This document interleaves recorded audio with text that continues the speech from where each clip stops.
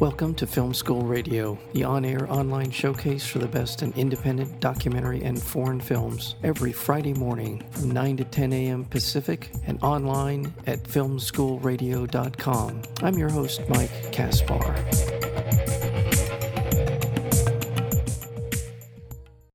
Today's humanities demands for resources vastly exceeds nature's ability to supply them. Food, water, climate, and extinction emergencies are unfolding before our eyes. 8 billion angels tells the truth about the conflict between the size of our global population and the sustainability of our planet. It dispels the misperceptions that technology can save us, that reducing consumption is the only answer, and that blame lies solely in the developing world.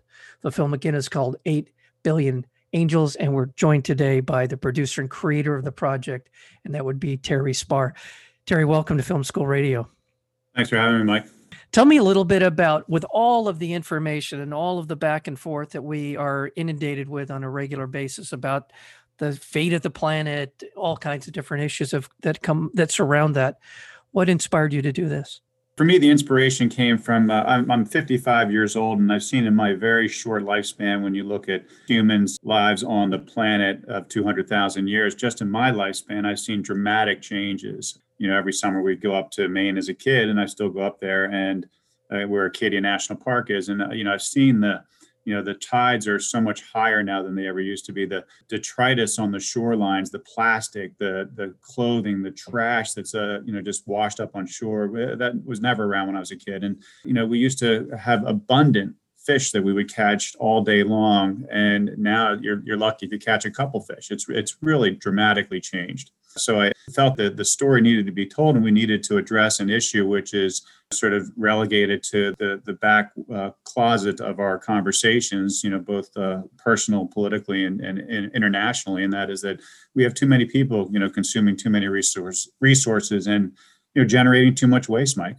So how do you go from that realization that this is something that's happening in your life and you can see it happening? How do you get that to the point where we're watching 8 billion angels, it's sort of gathering of these different experts and pulling together all these resources? I had been in the business world for 25 years, and I kept seeing these changes, and I kept watching the movement and the climate movement, and no one really wanting to address some of the, essentially what I would say is the much greater issue here, which is what I mentioned. Climate change is very real, but it's just one symptom of multiple symptoms that are coming across our spectrum between the degradation of the forest. We're losing about a country the size of Greece every year to deforestation. The oceans have been just industrially mowed.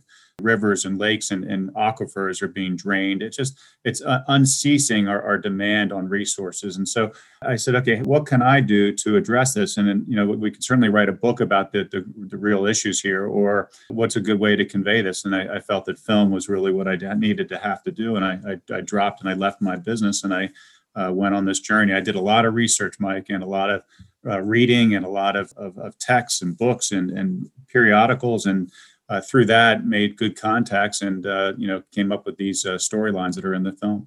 And for people who are interested, you formed a partnership, a relationship with a Brahmarama film distributor. You can go to the website. I do want to let people know how they can find out more about this, because this, no matter how you feel about the world we live in, the state of the environment and all those other things, there are things that are going to happen whether or not you believe it to be true or not. And I think this is one of the real strengths of the film, is just in sort of laying out this case for what's happening.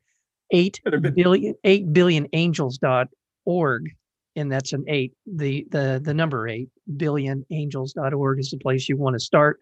The film is going to be released, I believe, world premiere on April 20th, so it's coming right up. And then the theatrical virtual release is coming up on April 23rd. And there's a lot of different places for you to watch it virtually. Is there another venue or platform that?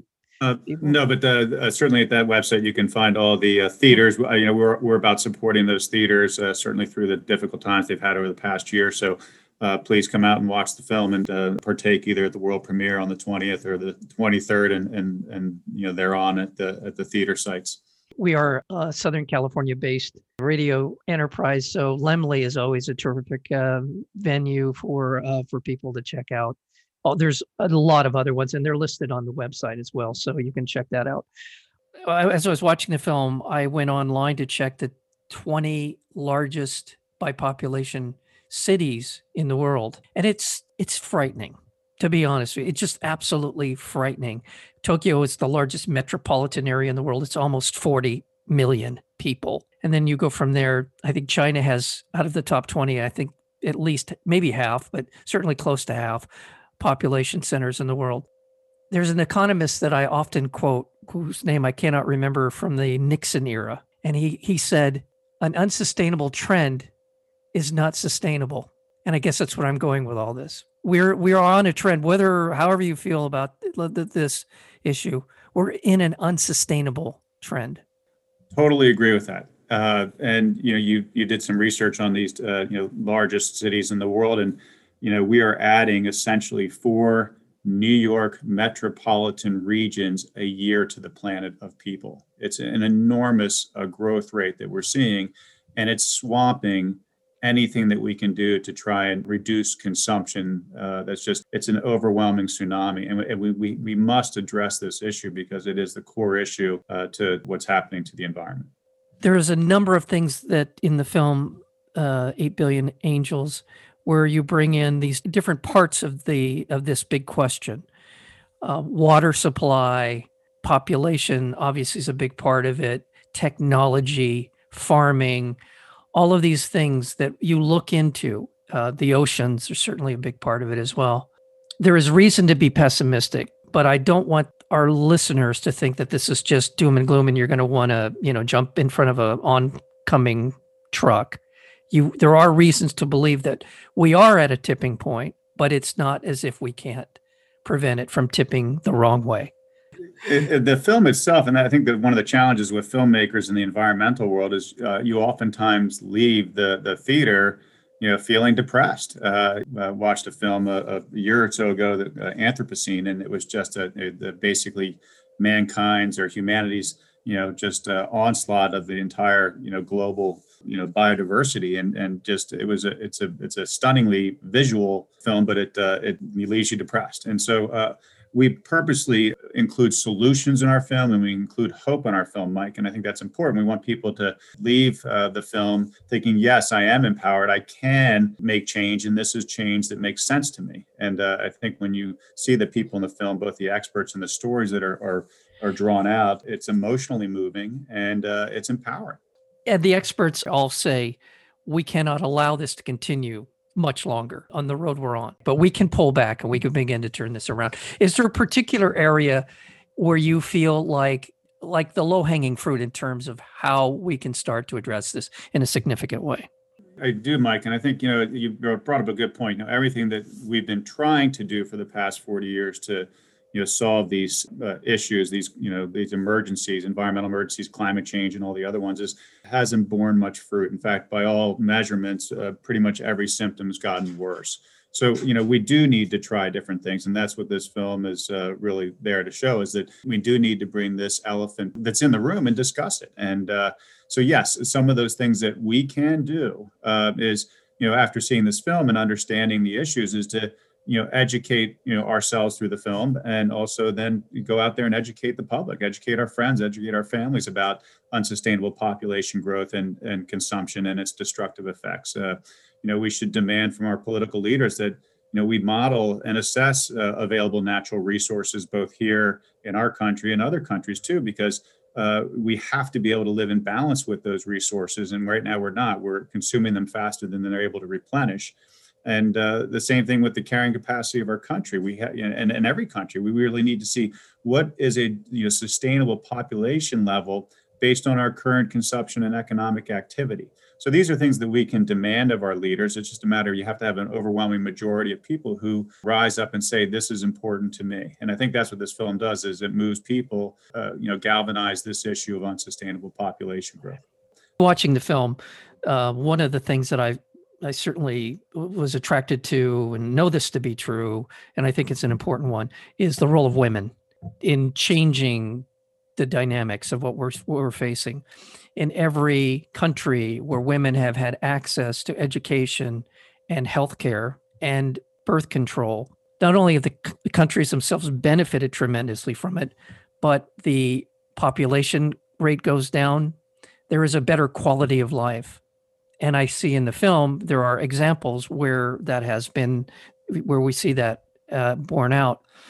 But I think that in terms of, it's not the only solution. It's not the only way out of this, but women being beneficiaries of education and economic opportunity have been shown to vastly improve the conditions by which a country can turn these things around. You're right. And in fact, if you look at Paul Hawken, when he cobbled together the 80 top actions that we can take now for climate change, he was astonished that in the top 10, number 6 and 7 were empowering women, educating them, and providing access to modern day contraception. And those two combined were the number one most impactful solution to affecting climate change and all other environmental emergencies, because it impacts all those environmental issues that we're seeing. So absolutely, it's amazing when you empower women, as you said, and they have the ability to make their own decisions and gain reproductive autonomy and get an education. Not only does it improve, their health and welfare and their children's and their families, but it has an incredible improvement to the environment because they tend to have fewer children, they space them more. The environment, starts to heal. The other thing about that continuum, if you will, is eventually women become empowered, not only personally, but they're empowered in political leadership. And countries that have women in charge, as we see around the world increasingly, and it's not a blanket always the case, but certainly most of the time, the political environment for changing the trajectory of those countries in terms of their environmental footprint improves as well. It's not 100%, but it certainly seems to be moving in that direction. And one of the other reasons we see so many poor people populating, having so many children, having sex is free.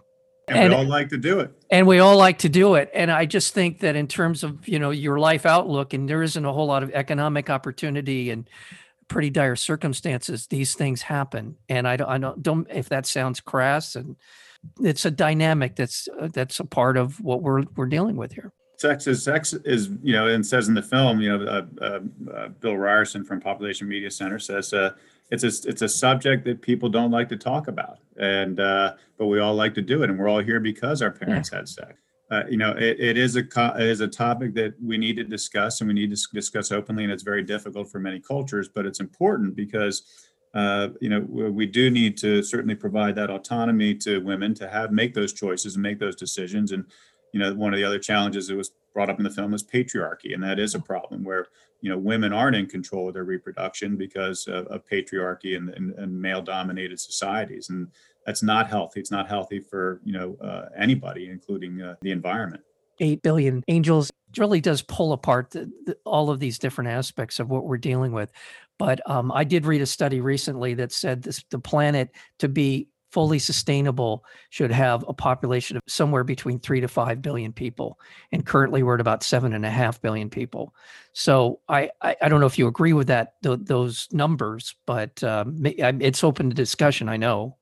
And it's certainly hard to put an actual number on it, Mike. But there have been some very good scientific studies done based on consumption and economic activity that vary from a billion up to 3 billion. There's a book Right. Just recently out called Planet of 3 Billion. So I think more importantly than that is, as you said, we are living beyond our means as a planet and as a society, global society, and we are having a very hard time reducing the consumption side of the equation. So we need to bring this to the forefront as an important from a ecological, but also from a human rights perspective. It brings a tremendous value to human rights and reproductive rights and women's empowerment. Right. I do think that this generation that is beginning to find its place in the world and find its place in our political leadership, our community leadership, gets it. And I do think that there's real reason to be hopeful. And you get into that in the film 8 Billion Angels, that this generation is under tremendous stress, but I think they are going to figure it out. And I want to thank you so much for the film 8 Billion Angels. We've been talking with the producer as well as the creator of this project. And also, let me throw in, I believe you're the executive director of Earth Overshoot as well, a nonprofit foundation, right? Correct. The nonprofit we established to further the mission and the message of the film. It's earthovershoot.org, Mike, and has some really good information on there on understanding overshoot and ecological overshoot and where we are as a planet. Well, I'm glad you've taken this on. I'm glad you produced and were responsible for the creation of 8 Billion Angels. And I want to thank you for your time here, Terry Spar, for spending it with us here on Film School Radio. Mike, thank you. I appreciate your interest in it too.